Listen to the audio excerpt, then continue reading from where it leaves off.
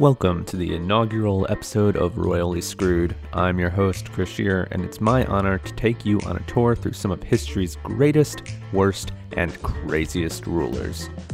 Besides the obvious intrigue of the rule of the week, it'll be my job to teach a little history about the country, kingdom, region, etc., where this ruler happened to live, because surprisingly or not, a lot of things have changed geographically over the thousands of years people have been ruling over others.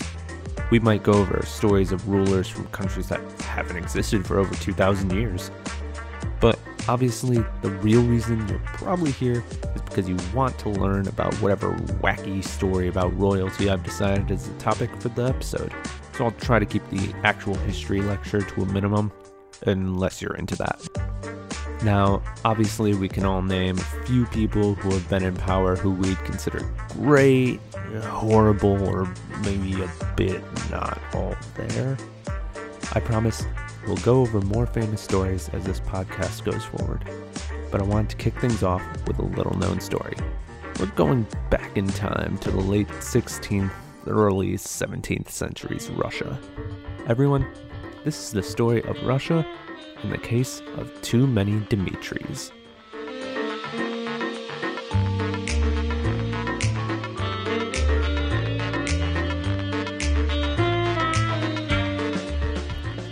Now, to get a little bit of background on the time period, I'm going to explain a couple of things. First things first, the setting. Throughout the rest of the episode, I'll refer to the country as Russia, but it's not the Russia we know of it today. Back in the late medieval era and a bit into the Renaissance, there was the Grand Duchy of Moscow, which most people tend to just shorten down to Muscovy. As I'm sure you can guess, this nation was more or less the area of present-day Russia centered around Moscow, along with what would eventually become Finland. So whenever I say that someone was the Tsar of Russia, the land they ruled was definitely not the largest nation in the world, stretching from Europe to the North Pacific. Next, you should know who larger groups of the players are. To kick things off, we have the boyars. These were your typical upper-class Russian feudal lords, well, more or less feudal lords because their power had recently been decreased by Tsar Ivan III. But still, just remember that the boyars are the rich and powerful within Russian society. And just like any rich and powerful group of people who are not actually in charge of the nation, they're going to try to use any remaining power they have to get what they want. Next, we have the Cossacks. While there were actually many different groups referred to as Cossacks, they were all independently operated democratic armies operating in Russia. They spent most of their time fighting against the remains of Genghis Khan's fractured empire within Central Asia. Because the Cossacks were usually not wealthy citizens, they were more or less the polar opposites of the boyars. Now, all of this craziness just happened to be taking place during a period called the Time of Troubles, and I know that sounds like a fake and dumb name, but that's the real name for it. You can't really make up this stuff when it comes to historical Russia, what with dealing with people named Ivan the Terrible and Peter the Great. It's like it was all designed to be told as a story, which I'm doing right now, so it works out. The Time of Troubles came about when the last Tsar of the founding Rurik dynasty died, and one boyar, remember, those are the rich people, named Boris Godunov, was placed in charge of Russia. His reign happened to coincide with a horrible famine, and seeing how Boris was not the best ruler already, it led to a period of strife and discontentment. People were looking for someone to take charge. Someone who could bring the people of Russia back to the days of the Rurik dynasty. It didn't matter who it was. Hell, they'd accept a guy who was just willing to say he was the brother of the last Tsar of the Rurik dynasty. And luckily, that's exactly what they got.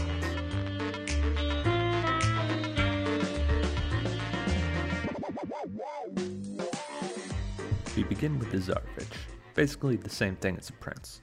Tsarevich Dmitry Ivanovich was the son of Ivan the Terrible, which means obviously he had a great life when your dad becomes known as the Terrible. I'd love to explore Ivan the Terrible in a future episode, so we'll avoid a history lesson on him for now.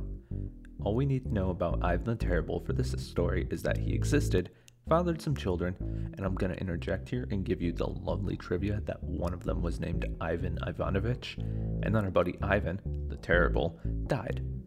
Besides Dmitri, there was also his older half-brother Fyodor.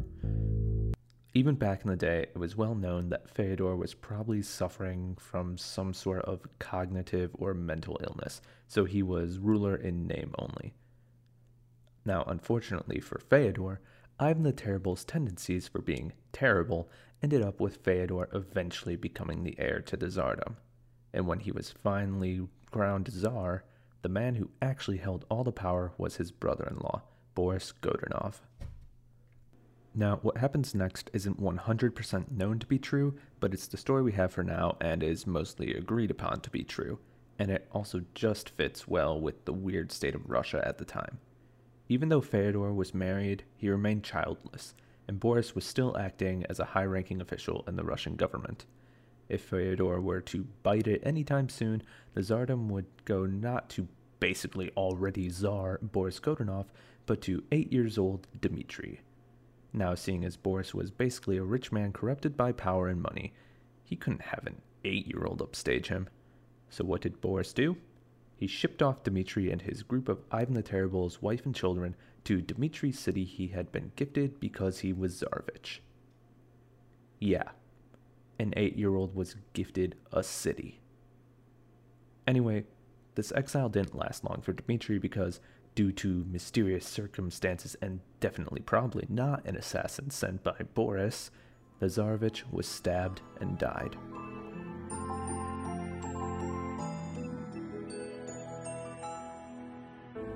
Now, we do know with complete certainty where the story goes from there. Fyodor died without siring an heir, which meant that Boris Godunov was officially Tsar now that the Rurik dynasty was no more. And then we reached the year 1600, or at least around then. A young man happened to impress the Patriarch Job, who was the Bishop of Russia and basically the leader of the Russian Orthodox Church. Word eventually spread about this young man. A young man claiming to be the late Tsar's younger brother, Dmitri. With word spreading, it shouldn't be too surprising that eventually the rumors of a still living Tsarevich Dmitri reached the ears of Boris Godunov. Fearing his position of power, which, yeah, he really needed to because he wasn't in all that great of a place, what with it being the time of troubles, Boris attempted to have this Dmitri claimant discredited as a fake. So I'm going to have to come out right now and say that we don't know for certain whether or not the next bit is actually true or just a story made up by Boris, but many historians have taken it to be the truth. Boris Godunov came out with the story that this Dmitri was actually a monk named Grigory Otrepyev. The paranoid Tsar attempted to seize Dmitri, and I'm putting some heavy air quotes around Dmitri because, spoiler alert, he isn't. But the young man did what any of us would do in the situation. He ran away to the Commonwealth of Poland and Lithuania, where he was taken in by Polish nobility. While he was hiding away in Poland, Dmitri managed to gather support for his goal of becoming Tsar by cozying up to the nobility. With their aid, as well as the aid of the Cossacks, who were already against the boyars, Dmitri led a military strike against Boris's army in Moscow. And, wouldn't you believe it, with the aid of Polish and Lithuanian nobles and the Cossacks, Dmitri lost. Yeah, I know, the guy who right now is technically the hero of our story loses against the rich and powerful bad guy. But luckily for Dmitri, during this time, he managed to get support from the people living in southern Russia. Eventually, the evil boss of Russia, Boris, died from a stroke, and his son, ironically named Fyodor, took the throne. Unfortunately for King Teen Fyodor II, Boris had accumulated a lot of enemies over the years who weren't too keen on seeing the Godunov bloodline continue ruling their nation. So Fyodor and his mom had to go. Permanently. Fast forward through a couple meetings of the Russian nobility later, and it was decided that this guy claiming to be Tsarevich Dmitri would become Tsar, And I mean, why not? He had been opposed to Boris and had actually led a decent attempt at a war against the dead Tsar.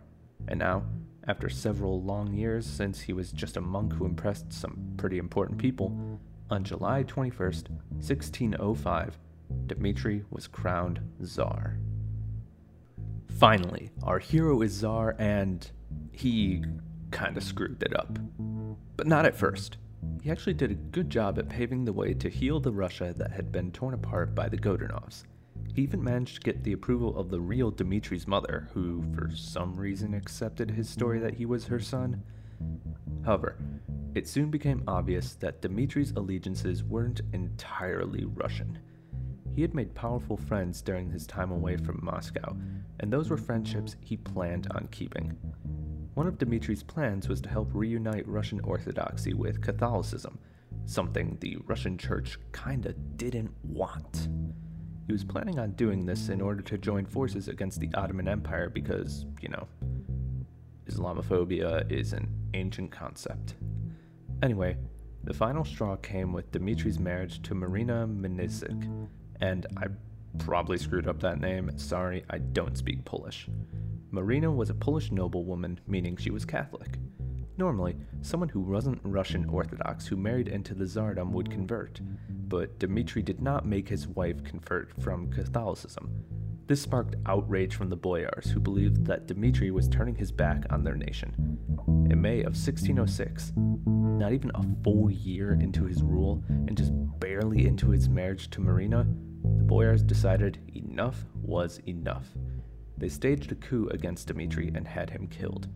And allegedly, just as a final middle finger to the Polish-favoring Tsar, they cremated him, put his ashes in a cannon, and fired them westward towards Poland. And thus ends the story of False Dmitri. At least the first one.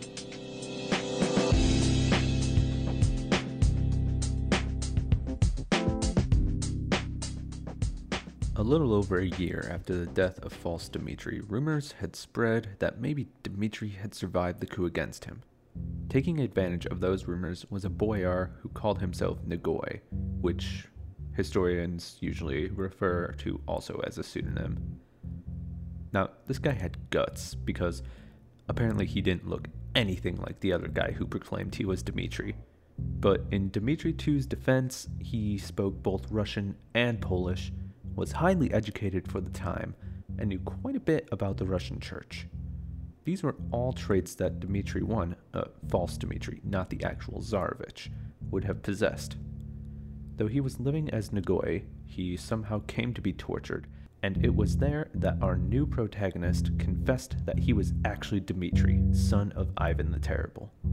From there, Dmitri II actually caught a pretty lucky break when everyone who was still unhappy, which was basically the entire population of Russia and Poland, decided to get in new Dmitri's corner.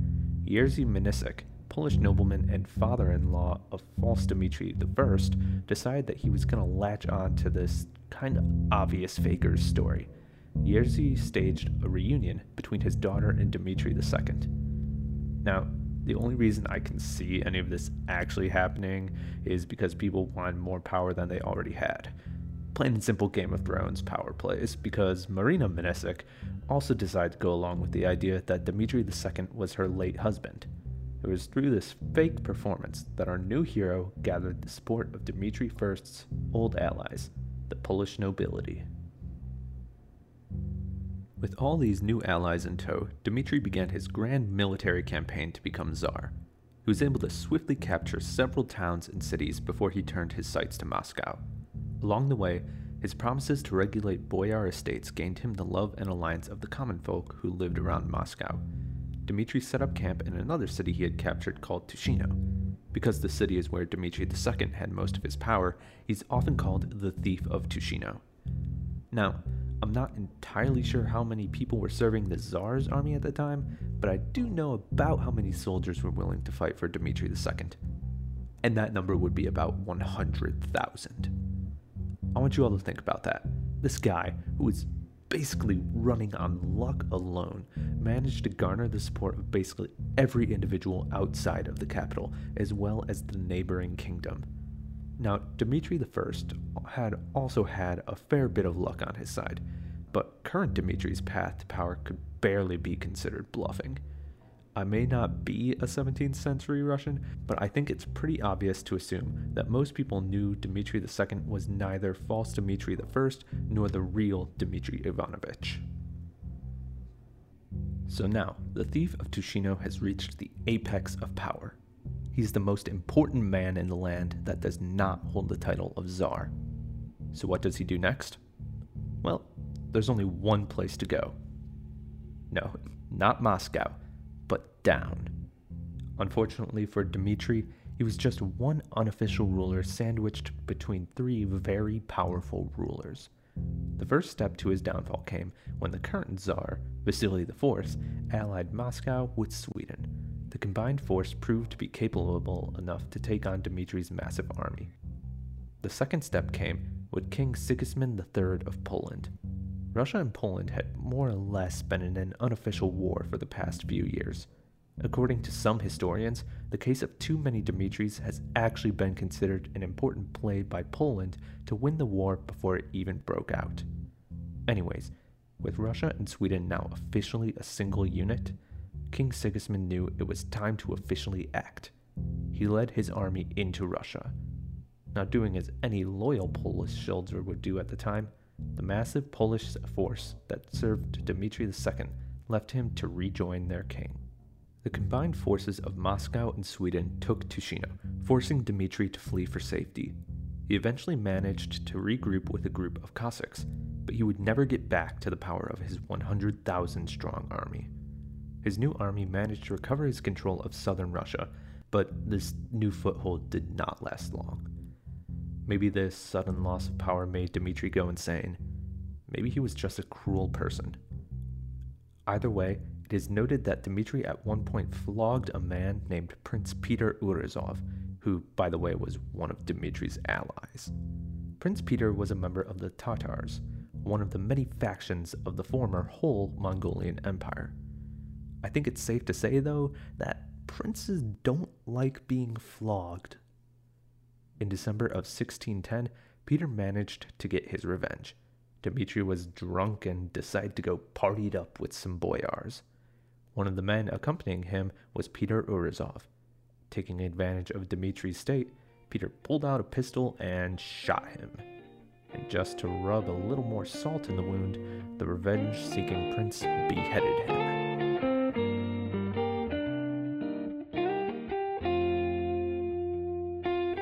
And that's it for false Dmitri II.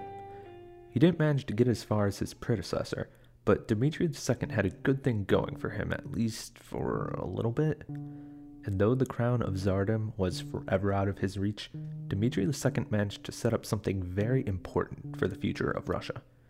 During his time in Tushino, Dmitri bolstered support for a disgraced nobleman named Fyodor Romanov and rose him up to the rank of patriarch in the Russian Church. Now, for those of you who don't know, the Romanov family will eventually become the ruling family of Russia, and they'll have control of Russia from 1613 all the way up until the dissolution of the Russian Empire and the creation of the Soviet Union in 1917. If you're familiar with Anastasia, maybe you saw the cartoon movie, this was her family. So, even though I can't say Dmitri II became a hero and king, he managed to set the stage for the future of Russia. But, like I said before, he was lucky to get that far. I could see people not realizing right away that false Dmitri I was, well, false. But the people should have known by that point not to be tricked by a second faker. Luckily, that's the end. I mean, Russia wouldn't fall for a third false Dmitri, right?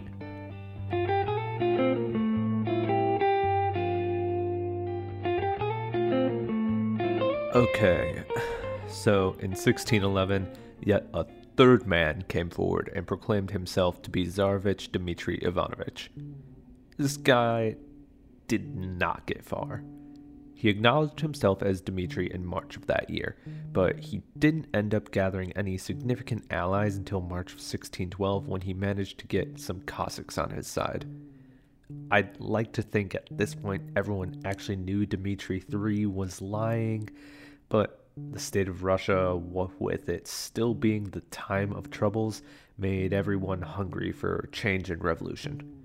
Dmitri III's only real show of power was when he captured the city of Pskov, gaining him the name Thief of Pskov.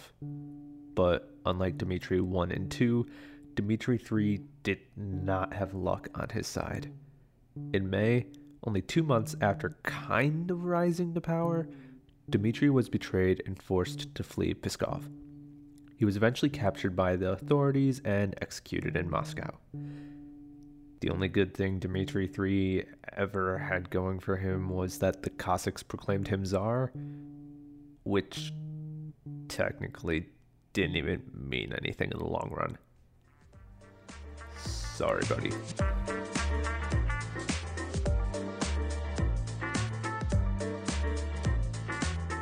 But with the death of number 3, the saga of too many Dimitris ended.